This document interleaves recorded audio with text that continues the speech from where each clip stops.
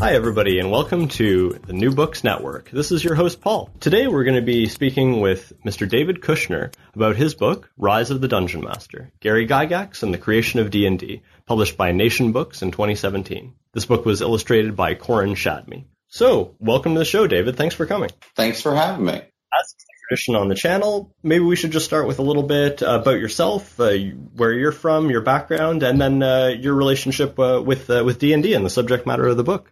Sure. So I'm a journalist and author. I'm a contributing editor of Rolling Stone, and I've authored several books, including Masters of Doom, which was about the co-creators of the seminal first-person shooters Doom and Quake. So, writing about gaming has always been an interest of mine. I do a lot of stories where there's a computer chip in them somewhere.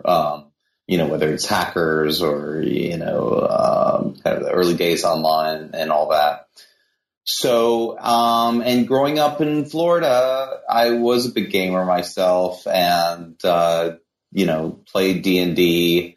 And, although personally I kind of grew impatient with it and I spent most of my lawn mowing money in the arcade playing, Defender and stuff like that.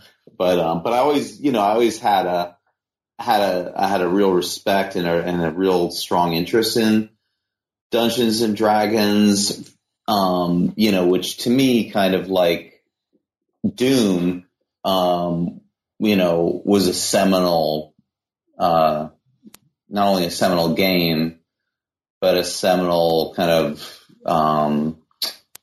work of popular culture, influence on popular culture. I think that D&D today, we're just seeing the incredible influence of this more and more every day. When you look around, whether it's just the ubiquity of fantasy and, stuff like Game of Thrones, or, certainly you look throughout the video game industry, not only specifically in the role-playing game genre of video games, but, as I explore in the graphic novel, Dungeons and Dragons was, or is, but especially was, I think, during those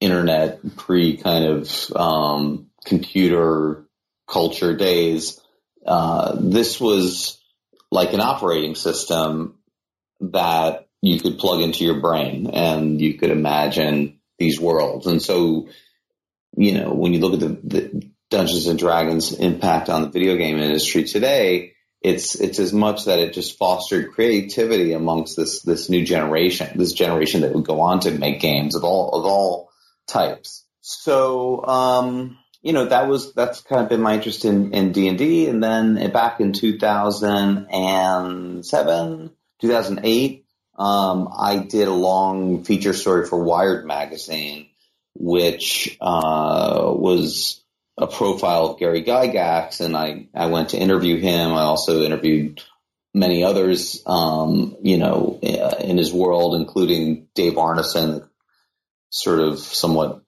unsung, co-creator of the game.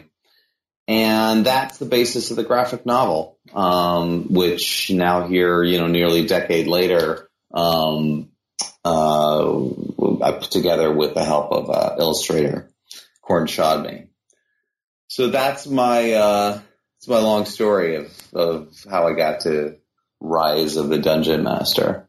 Great. Well, it's just a fantastic graphic novel, and the style of illustration is really wonderful too. How did you get linked up with Corin Shadme? Had you known him previously, or? No, I didn't. I proposed the idea to an editor I know at Nation Books, and she liked it, and she was really the one who started churning up a list of potential illustrators. And, Corin, not only was he a really talented illustrator, but he was, somebody who grew up playing D&D and so had that understanding, and had in fact had previously thought about doing a D&D themed graphic novel. So it was just a perfect, match in that regard. And we had a lot of fun working on it together. How did you come to the decision initially to do the graphic novel format? Again, just going back to my roots of being a big nerd, I always loved comics. I loved, Mad Magazine was a big influence on me. I always liked graphic novels, and back when they were, I guess, maybe just called underground comics. And, so I've been interested in the form and in the medium, and I've been interested in opportunities within that medium. Like, I'm always interested in, I write about new mediums, video games, or you could say that D&D was kind of a new medium. And I've been interested in graphic novels, which I don't think we've really, what I started noticing is that graphic novels fell into a few categories, like primarily, you had the sort of fictional graphic novels. And then you had the nonfiction ones. They were there's been a lot of graphic memoirs. So it's author / illustrator, same person. And then there's been some comics journalism out there, but again, a lot of it is one person who's the author and the illustrator. And I'm not an illustrator, but I'm a journalist, and I thought, it'd be cool to take some of these stories, which I think would lend themselves to graphic novels, and bring the kind of, the gravitas of like, the journalism, the reporting and interviewing and all of that, but, presenting it in this form. So, and to me, Dungeons and Dragons was just sort of like the perfect story, because, it's dealing with a kind of magic realism, which I thought would lend itself really well to to a graphic novel where, for example, when, they're playing the game or working on the game, you could actually incorporate sort of real monsters and mazes in the world around them. So to have fun with it in that respect. Absolutely. So were your main sources for building the narrative around Gary's life, for your Wired article and subsequently for the graphic novel, were your main sources journalistic ones of going out and interviewing friends and family and colleagues, or other sorts of sources? Yeah. That's what I did. I mean, in fact, I interviewed Gary Gygax a few times for different reasons, but the main one was this Wired story, and I went to Lake Geneva, and spent, there was a gaming convention there, a really small one that Gary organized, and it was called the Lake Geneva Convention, and that was, I spent time there. I gamed with him. We just hung out, drove me around, he wasn't, one little anecdote that I found interesting about him was that he didn't have a driver's license, so he couldn't drive. So my tape of interviewing him, it's just me basically driving him around, and he wouldn't put on a seatbelt. So you just hear the seatbelt beep chiming throughout the whole tape. But, so there was that. And then I flew down to, Orlando, and where Dave Arneson was teaching at Full Sail University. He was teaching game design. So yeah, just did the kind of my usual reporting, talking to a bunch of people and reading and assembling all that. So the graphic novel, is an adaptation of the story that I did for Wired, but there's more things in there that I wasn't able to explore in the Wired piece. Strikes me that Gary seemed like a really down to earth, humble person. If you Google Gary Gygax, or look on YouTube, there's remarkably little of him as a public figure. What was it like for you to just spend time with him and game with him as a person? I have to say I definitely was fanboying a little bit just because it's like, I mean, God, I've interviewed so many people over the course of my career, and many are, famous or not. I mean, the fair number I've interviewed famous people, I should say, along the way, but Gygax, I guess, just because I was a gamer and I get it, I understand D&D and what it meant and what it means. That was just cool. I mean, he's kind of like the Jerry Garcia of role-playing games. So, it was cool to meet him and, get him to sign my monster manual and stuff like that. But, and I really, to sit and actually play a role-playing game with the Dungeon Master, I appreciated the fact that this was this is a very unique opportunity, but, he was definitely a larger than life character, and he was not, I think people have noted about the graphic novel. I mean, it's not, it's a warts and all story. So, I mean, he was a complex person, he wasn't always the nicest person. But that's what it is to be a human being. And that's the story I tried to tell. So, he is very strong-willed, strong-minded. I mean, I noticed that in hanging out with him, in terms of like his point of view on things that you wouldn't really, at least I didn't know at the time, things that you would expect him to be interested in that he just didn't like Lord of the Rings. He had a lot of negative things to say about Lord of the Rings. I mean, I didn't know that. Video games, he was not a big fan of video games. So, and then also just kind of learning about his own personal journey, which was, surprising, that, as I explore in the book, that he became a religious person later in life. So, it was a really wonderful opportunity. Not an opportunity that many gamers have had, so you're definitely among the lucky ones. Yeah. And what about Dave Arneson? You mentioned you went down to Orlando to speak to him too, and unfortunately, I think that you're very right that he's missed much of the credit that really is owing to him for his role in the creation of Dungeons and Dragons. But at the same time, I've heard that he really is not bitter about it, or was not bitter about it. Was not, yeah. Yeah. I don't know about that. I don't know about that. I mean, he was, how could you not be? I mean, I think that there had to be some bitterness there, but, he was, when I met with him, my impression of him was that he was a genuine, he enjoyed teaching. He enjoyed, passing on game design. I mean, I remember he was always wearing a black baseball cap that said Dungeons and Dragons on it. I mean, he was very proud of what he had done. And, there's an interesting